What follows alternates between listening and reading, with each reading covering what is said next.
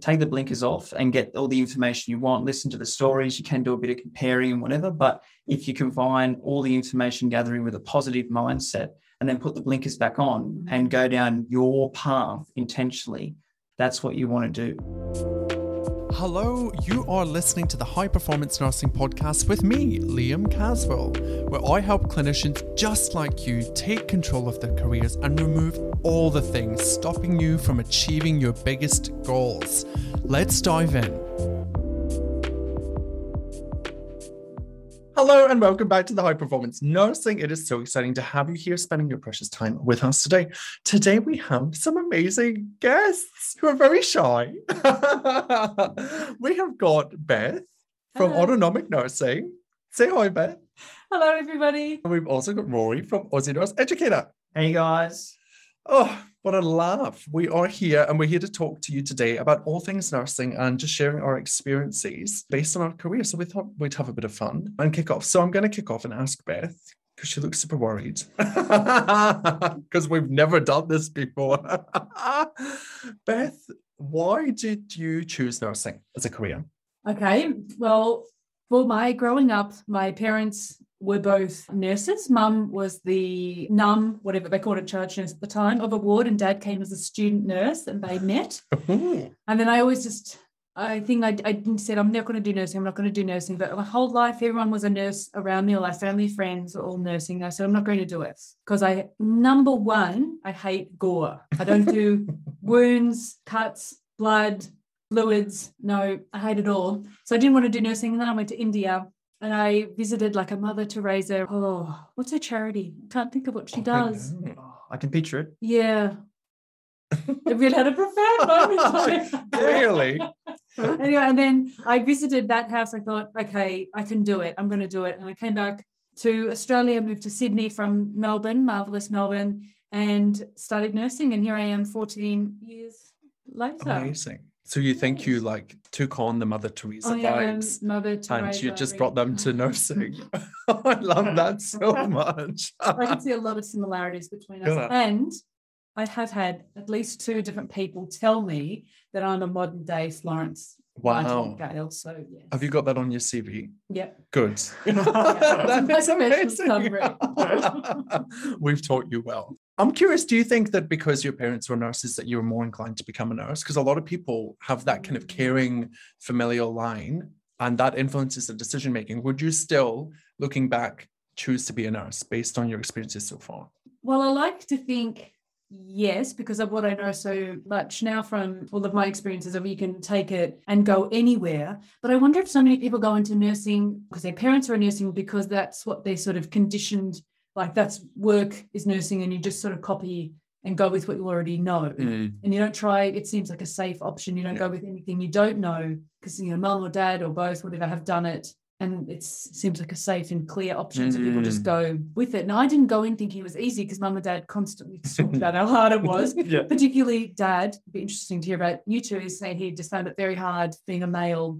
And he was a nurse in the 80s. It was really only males, more males were now just starting to come into it. And to be honest, he left nursing after about 20 years. For him anymore, he wasn't prepared to do it anymore. He wanted more from his work. I don't know if it's just because it seems like a safe option or people see it and think that's what I want to do. Yeah, I think it certainly is familiar. Like for me, my mum worked as an aged care worker and I saw her growing up. I spent half my life in a nursing home as a kid, which was fun and grim at the same time, as you can imagine. And that influenced my decision making. I think it was very familiar and it seemed easy. And also in the UK, as we mentioned today, we've been doing a co-working day. My degree was free and I got paid £6,000 a year to study to be a nurse, which is phenomenal. And it definitely did incentivize me because I was looking at lots of different paths. And then I went, oh, nursing will pay me money whilst I study and it's free.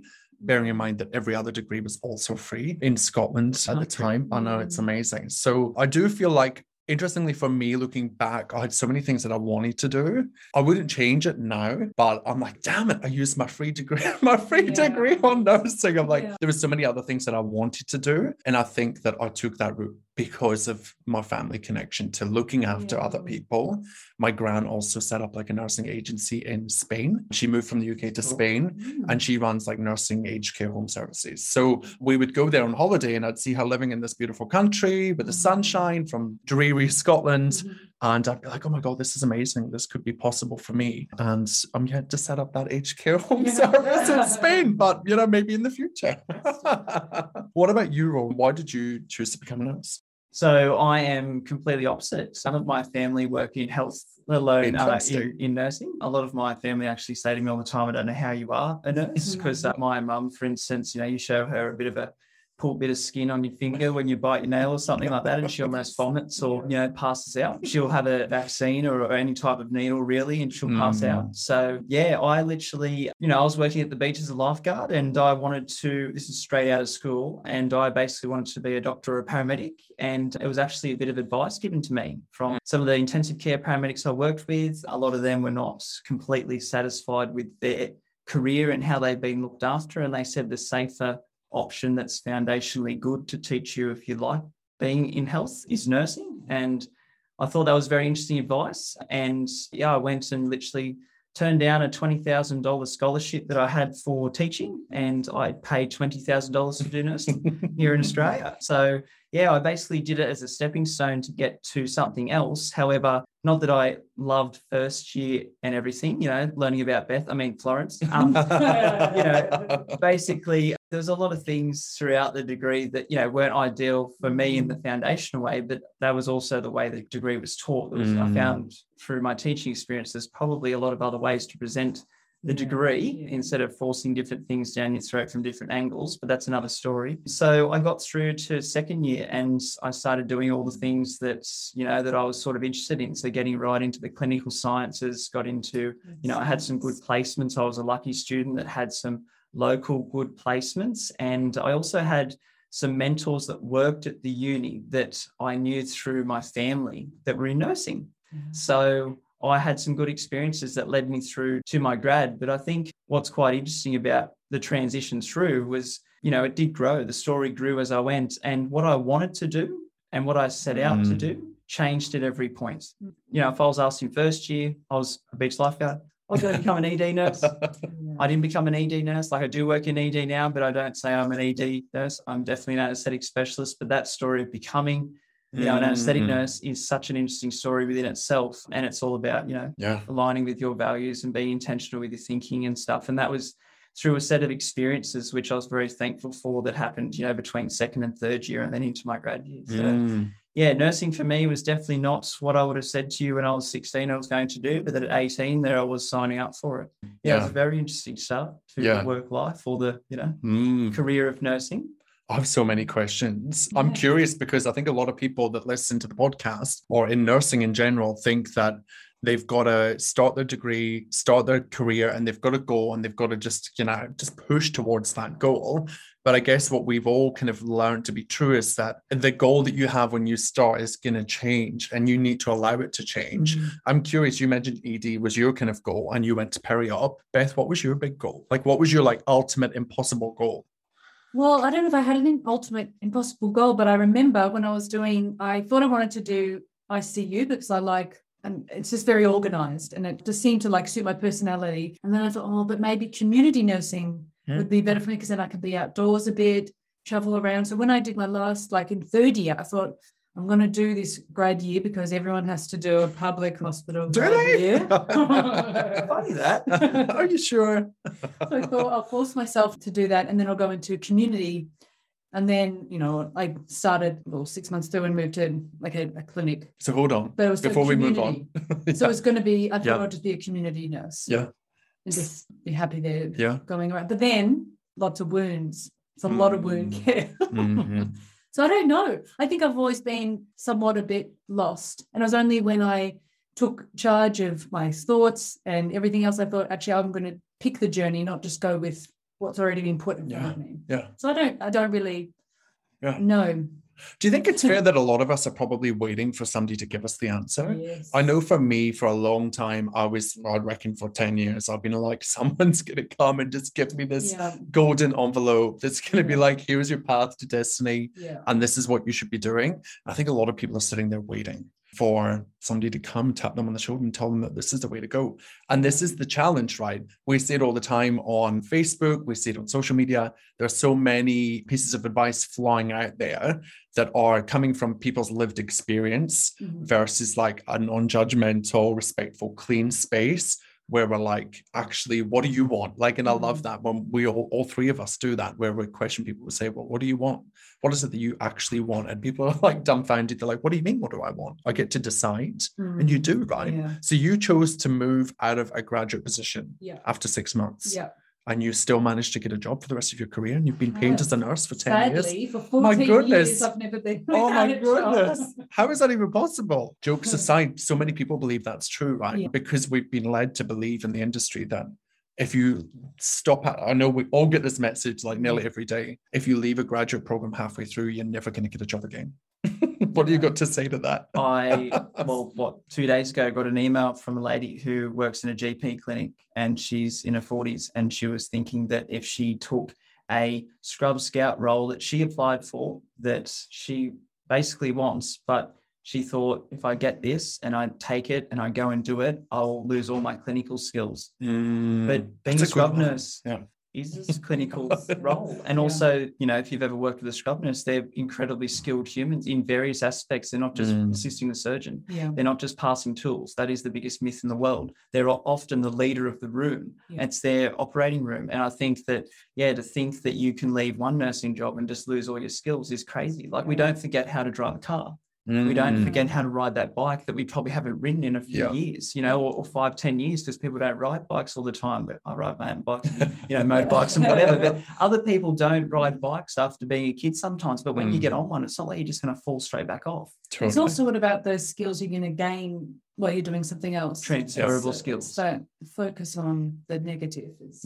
I mean, we always focus on what we're going to lose, right? Like the perceived loss. But you're right. Like, how about flipping it and looking at what you're going to gain and like how much closer that's getting you towards whatever your goal is. And how is staying stuck where you are right now, dreaming about the future, benefiting you in any way, shape, or form? It's really interesting. So we've got a couple of myths that we've already busted, which is you don't have to stay in a graduate program for the whole year. You can leave and give yourself the permission if it's not right. Tidy up your thinking around it is what I would say, and then explore it and see what comes from that. But you will be rehired. And Rory's just brought one up as well about if you leave a role for another clinical role, you're not going to lose skills, and you're not going to automatically be stripped of your app registration.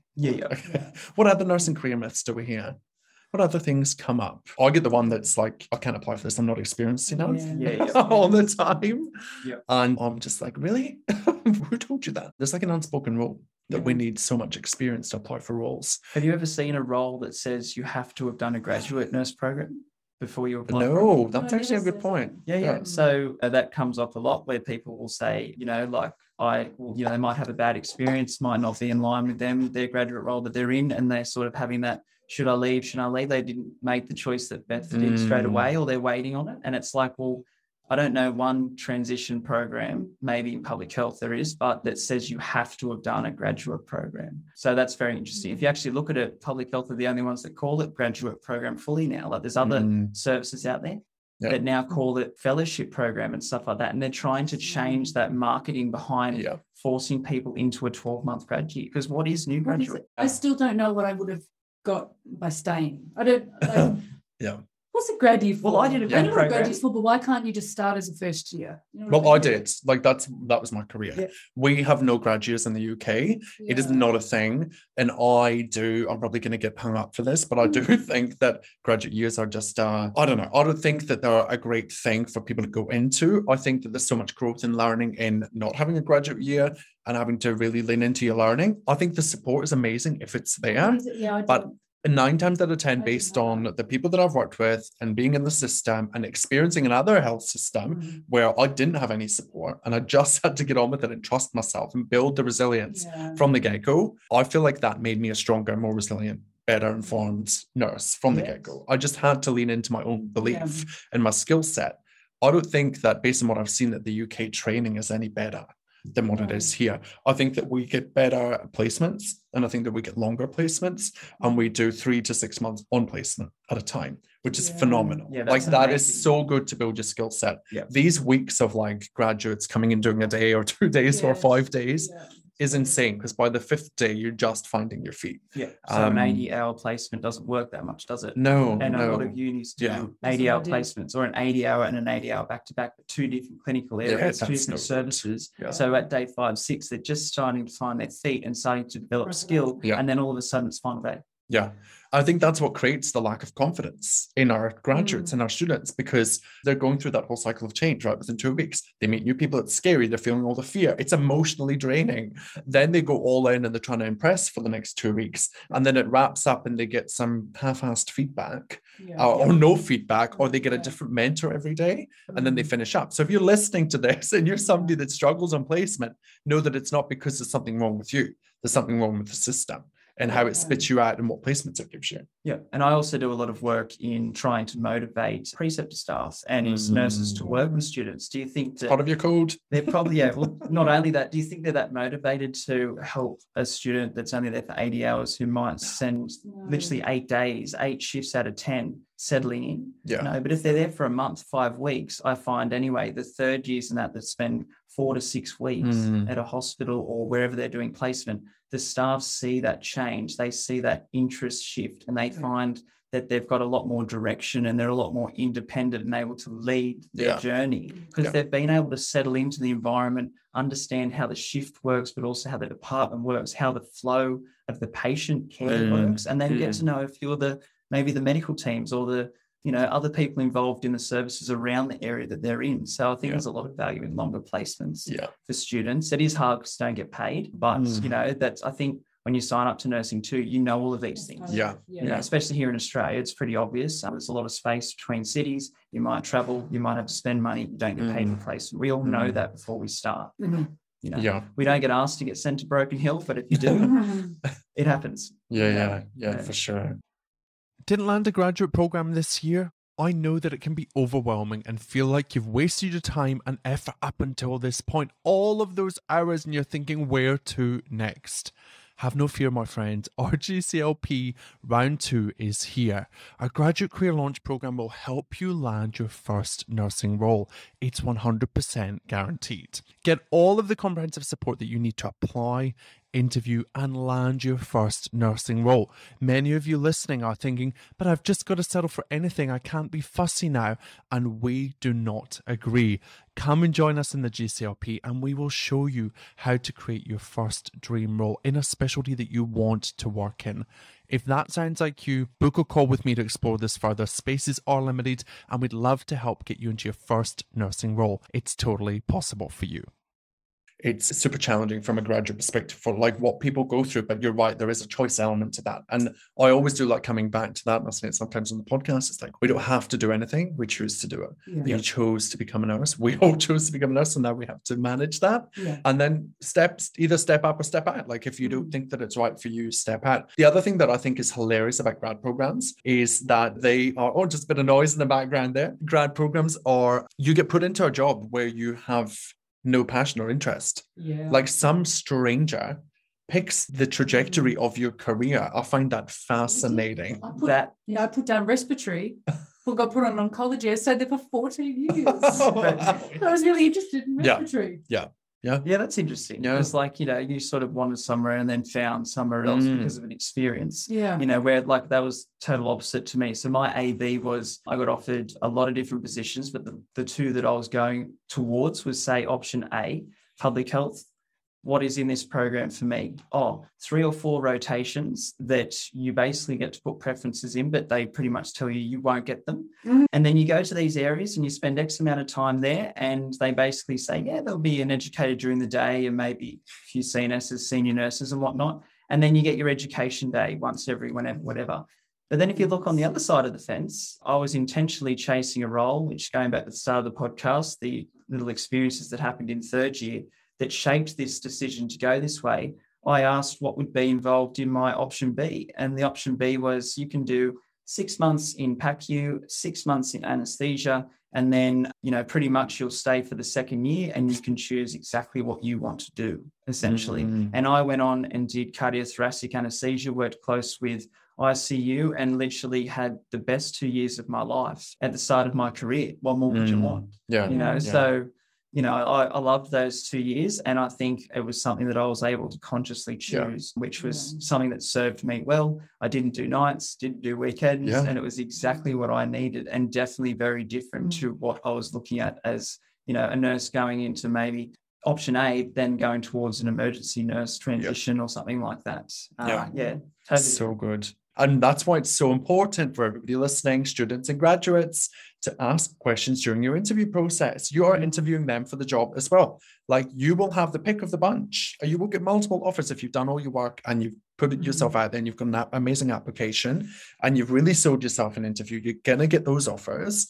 Then you get to decide. And those questions that you ask, like, had Rory not have asked those questions, you wouldn't have had that information to make an informed decision about your path.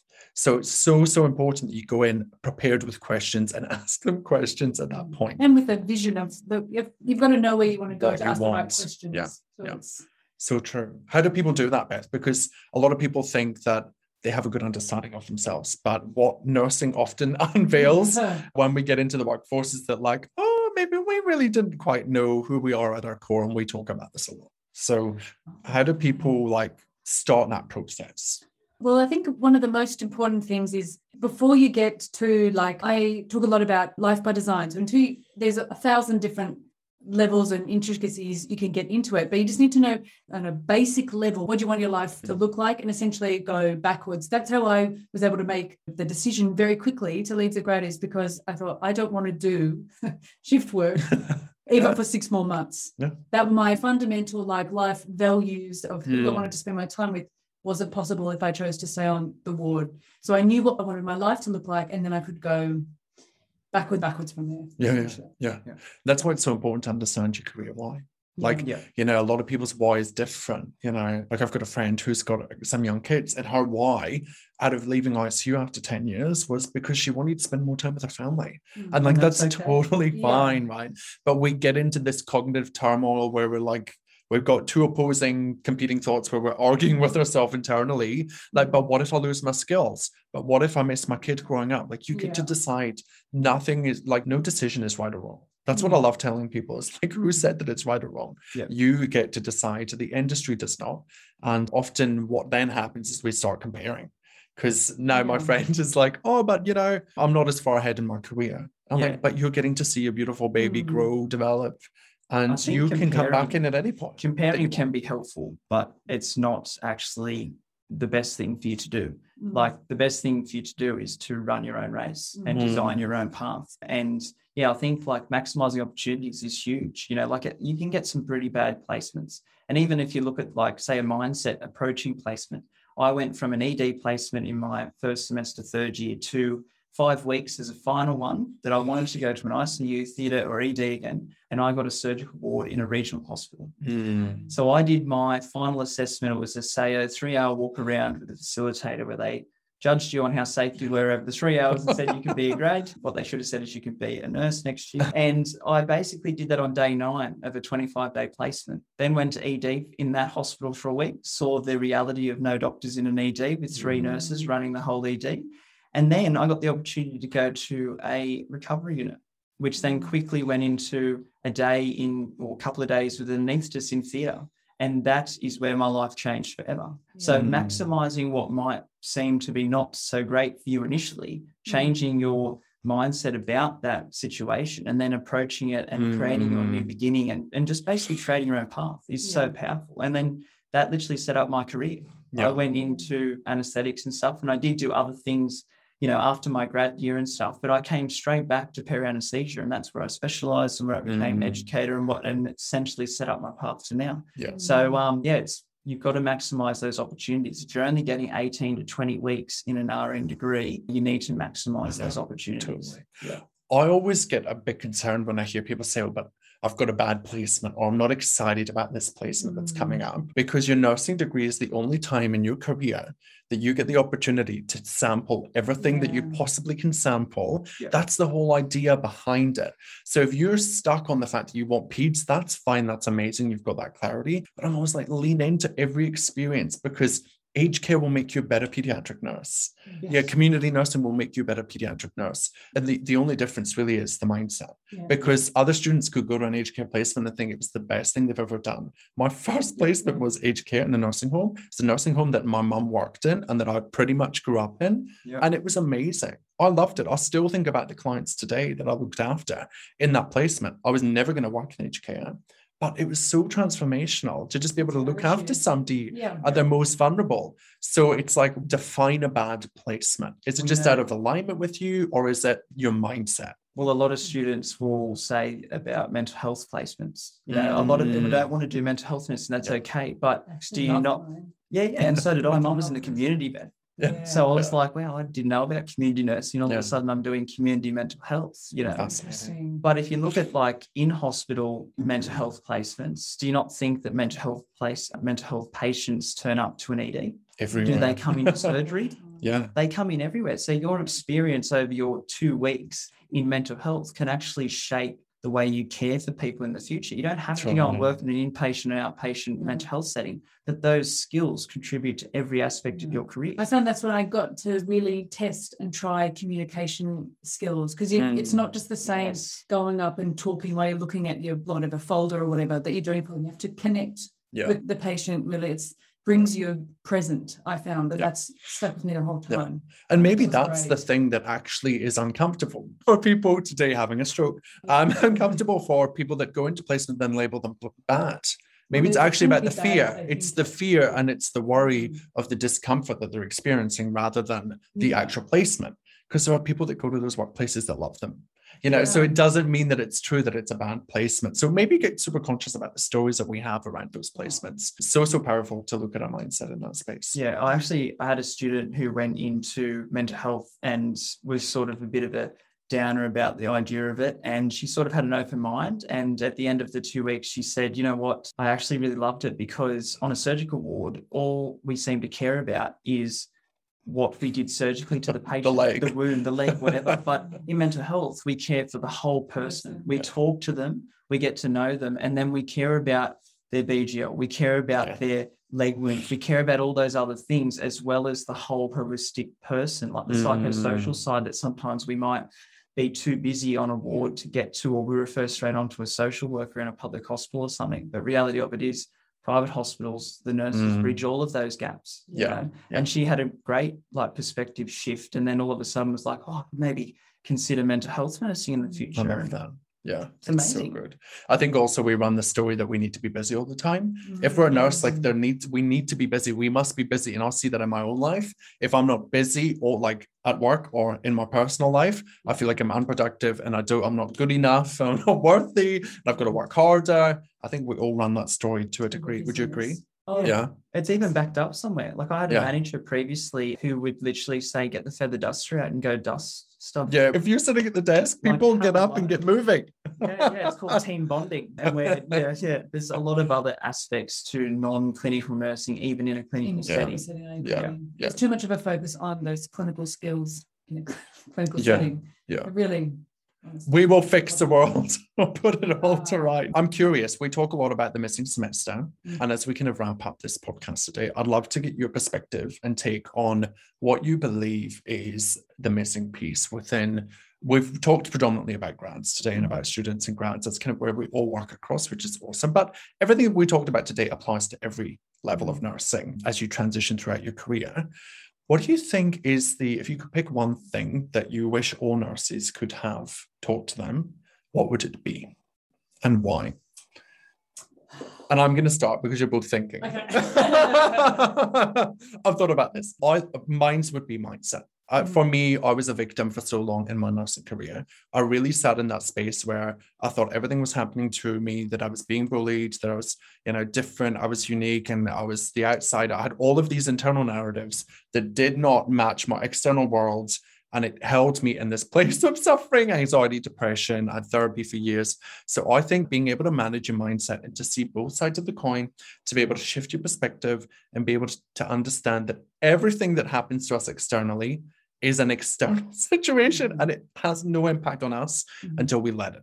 Like that is the most powerful thing that I think nurses could learn and take and run with in their career, their life, their relationships, their weight loss, their money. Everything that we do in our life is impacted by the stories that we tell ourselves. Yeah. And I think that feeds into what I was going to say. And what I'm going to say now is about putting your blinkers on, but taking them off. You know, like it's good to gather information, but at the end of the day, it is your path. And if you're not doing it for you, then that's going to be a problem, you know. So take the blinkers off and get all the information you want, listen to the stories. You can do a bit of comparing and whatever, but if you combine all the information gathering with a positive mindset and then put the blinkers back on and go down your path intentionally, that's what you want to do. There's no way you want to end up in that ED because you thought that's what you wanted to do based on what you saw on the outside, and then end up there and you realize you're doing 70% of your roster at night, and burnout is real. It gets every ED nurse, you know, within 5 to 10 years. And,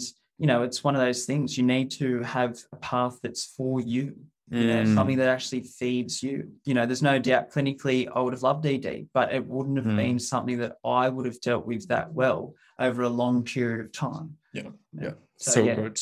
Being in alignment with what it is that you want and making that happen and being willing to question it. Even when you've decided, some of us like, I took a job and I had it for 2 weeks and I went, this is not the right job for me. And I quit, I walked out. I was like, no, this isn't the right fit for me. So just having that level of awareness and the mindset is so important. What would you say there? Well, I think also it's somewhat following on from Rory, but it's into somewhat like personality testing.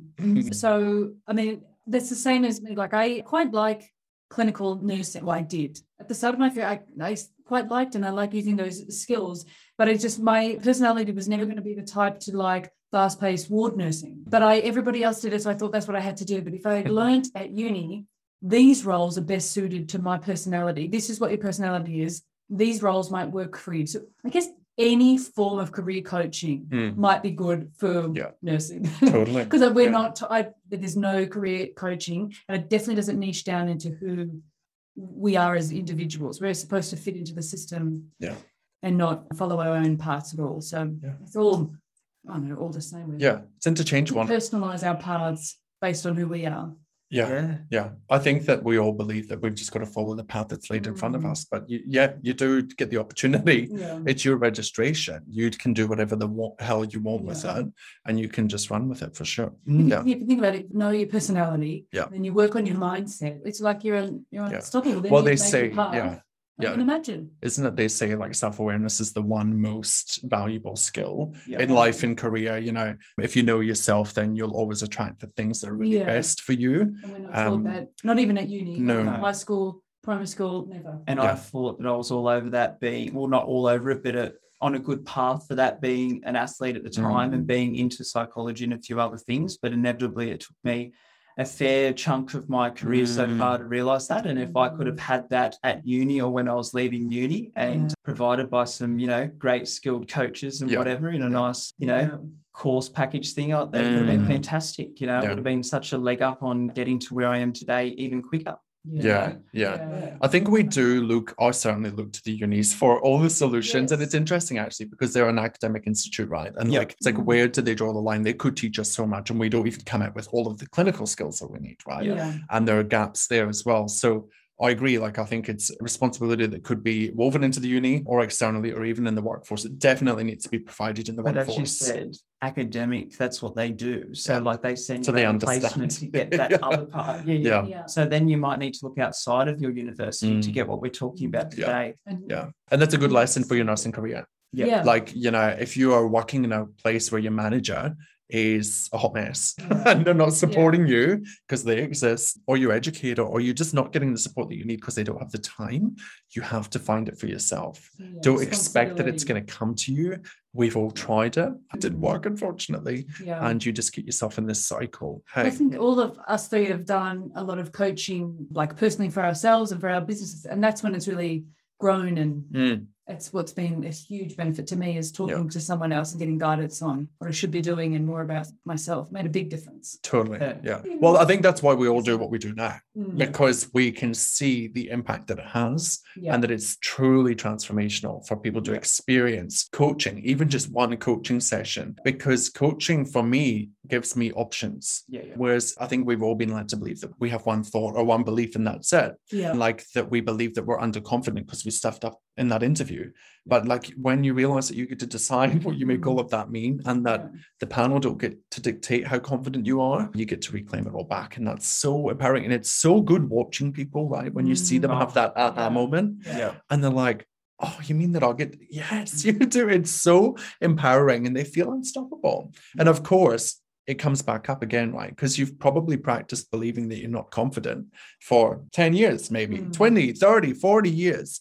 So it's going to take time. So you need to psychologically save space to explore that. It's a process. It's a process. And I think a lot of us think that it's going to be a quick fix. And also, going back to what we said about managers, educators, I've heard it millions of times, educators just wander around and have quick chats, managers sit in offices, have meetings and coffees and stuff. The reality of it is there's a lot of things behind doors that educators and managers do. And, we'd love to sit there all day and help everyone. We really would. But the thing is, we don't have the physical time, and sometimes we don't have the resources either in that institutional service and whatnot. So looking outside of the box and putting your blinkers back on and designing your own path, getting the help you need can literally transform your life and your career. Yeah, totally. Yeah. And it is kind of irrational for us to expect that one educator can service 50 to 100 to 200, up to even more people in a health service and provide them with the clarity and the guidance that they need and want. It's kind of irresponsible of us to think that that's the case in my experience. So as we wrap up, I would love to explore last question. We've talked a lot about some of the challenges, some of the difficulties we face in the industry, some tips and tricks, busted some myths. I would love to explore what you love about the type of nursing that you do now and why that's amazing. So, Rory, do you want to start? Yeah. Well, I do a variety of different things that I just love. I was only talking about this 2 days ago. So I'm still an anaesthetic specialist, but I work predominantly in education now. And it's not even totally clinical education, even though I do that. I work with university doing student facilitation stuff, which I still do love. But I love my digital education online, and, I'm doing a lot of different stuff, creating some different platforms for the future of nurses and also nurse creators and stuff. So if you look at where nursing started for me and where it transitioned to, I use a lot of different skills in my day-to-day stuff today. And it's sort of like, get up and what am I doing today? It's just super fun. And tomorrow will be different. And then all of a sudden in the next year will be even different to today. So you can transition what you do and still maintain your identity if you want to call yourself a nurse. But I look outside of that box. Like, I'm Rory and I do what Rory does. And this is all the things that I do and I love it. So I'm still a bit of a clinician, but education and all the mixed bag. Yeah. I think that's such a big fear though that people have. Like, I have that fear as well, like calling yourself a clinician when you don't maybe work as much clinically. But there are, like, think of your directors of nursing, your ADONs, your CEOs. They're clinicians still, just because they're not. And we need to change that narrative that we have assigned to clinician or nurse. I think we do believe that it's just somebody that works on the floor and that's very hands-on, clinically focused. And I feel like, as a nurse, I've been able to look after more people on a bigger scale in some of my non-clinical roles, like manager and educator, and have a wider influence on patient outcomes. So arguably then, I kind of question myself, like, well, who is more of a clinician then? Because if you've got 50 staff and they're looking after 50 patients to 100 patients, the impact there is double. 100%. And you're non-clinical. So it's really interesting to see how that pans out. Good lesson there in the fact that you don't need to know the how to get to where you want to be. Because everybody's like, but how do I get to ICU? We don't know. You won't know until you're there. So just take the next step. Give yourself the permission. Test, try, fail, pick yourself up, move forwards. Love that. Beth, what about you? Well, I recently left oncology after 14 long years. And I moved I'm a care coordinator now for a really rare genetic disorder. What I like about the predominantly is it's something new because I do love learning. So I'm learning a whole new science, which I had long forgotten. But the best part for me, and it's really sort of not nursing related, it's sort of lifestyle related, is I work from home, which has been my dream since I said I'm not going to do shift work anymore back in 2000 and whatever. But nurses can't work from home. So the favorite part of my role is that I can do it from home, and for the shock and awe from mum and dad, because their whole working lives, they got up and did morning shift, night duty. I mean, it was tough, and now I'm showing them, I don't know, I think they're quite proud that all the hard stuff they did is now, if nursing's changed and evolved, and it's not the same path as it was for what they had, and the world's opened up. So I'm an example to, You're an example of what's possible. What's possible for when nurses. I love that. At home and put, washing on, or just sit out on, the deck overlooking the bush where I live. Kookaburras. It's everything. I mean, there are some nurses, I think it might be, or maybe Rory will know this, you can't go outside on your breaks. Some people, and it's like, and I'm not. I've worked somewhere where we were told that you can't go outside on your break, you can't go down to the shops and whatever. That's not good. You do not own me for that 30 minutes a day. I'm sorry, I'm going out to get vitamin D. Yeah. And I often go outside. I go sit in my van, look at the sun, it's beautiful. Well, I can take my laptop for my care coordinator role and just sit outside. Go to the coffee shop. It's like I work for my local coffee shop. It's just a total lifestyle change, which is amazing. Plus intermittent flying around Australia. Australia for this role, which I'm incredibly lucky. Gold flying status, I just get around. But when you leave a clinical role and you take a non-clinical role like that and you travel the country, you take a huge pay cut, right? I'm being sassy today. It's so interesting that we all think that. We've all been taught that, right? You know what? That, actually, I forgot about the money, because money, money, I mean, pay rise is nice, but that's not my only driver. I wanted a better life for myself. I didn't want to be tired anymore. I wanted to be at home more, and I made it happen. I worked backwards. But people believe that if you leave and you take a role like that and you work from home, you're going to get paid less. They're wrong.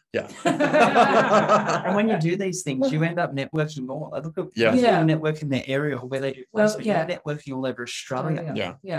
It's amazing. Incredible. And this role, actually, if I may say so, they came to me. So that's another headhunted. It happens. Resource. They knew about my other nursing experience, and they said, you would be a perfect fit for this.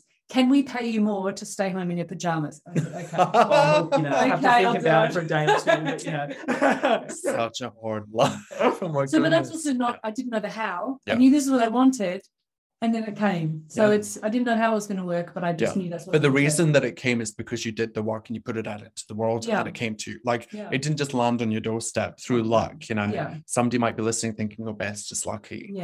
You created that in your mind. You saw that vision for that life and you made it happen through the small steps you took. Skills, tried different areas. Amazing. For sure. Luck isn't a strategy. No, it's not. No, not at all. I love being nurse. I don't work clinically anymore. It's not in my future. I'm publicly declaring that. It's not something that I want to be doing moving forwards. I get that question a lot through Instagram, and my response to that is that it's not where my skill set lies. My skill set lies in helping nurses empower nurses and helping them transform their careers, their lives, and mindset.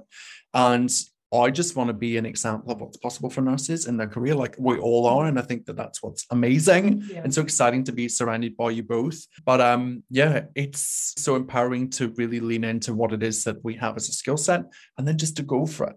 Like the fails, the successes, all of the things, whether you're a nurse on the floor, whether you're an educator, a NUM, a nursepreneur, whatever you choose to do, anything is possible. Anything. Without knowing the how. You just got to put it out into the world, believe that it's possible, and take action until you achieve it. And if you trip up and you fail, good, you're trying. Keep going. It's data, collect the evidence and move forward. And I think that's one thing that we all probably as nursepreneurs have recognized, is that the failing is such an integral part of building a business. So any nursepreneurs that are listening that are avoiding failure, lean into it and embrace all of it. That's it. Amazing. Well, thank you so much for your time. This has been fun. Thanks so much. We'll have to do this again. Make sure that you go and check out Beth at autonomic_nurse or autonomic, At autonomic_nurse. Beth's on Instagram and everywhere else at autonomic_nurse, and Rory's at Aussie Nurse Educator across all platforms. Yep. That's great. Amazing. And you know where I am, so you can come find me. But yeah, I'd love this chat. Until next time, everybody, stay safe and stay forever curious. And we'll see you in the next episode. Thanks, guys. Bye. See ya. If you enjoyed listening to this podcast, you have to come and check out our High Performance Nursing membership, my monthly coaching program where we take what we teach in this podcast and we take it to the next level to help you thrive as a high performance human and a nurse. Join us at liamcaswell.com/HPNM. I would love to see you in there. I'll see you in coaching.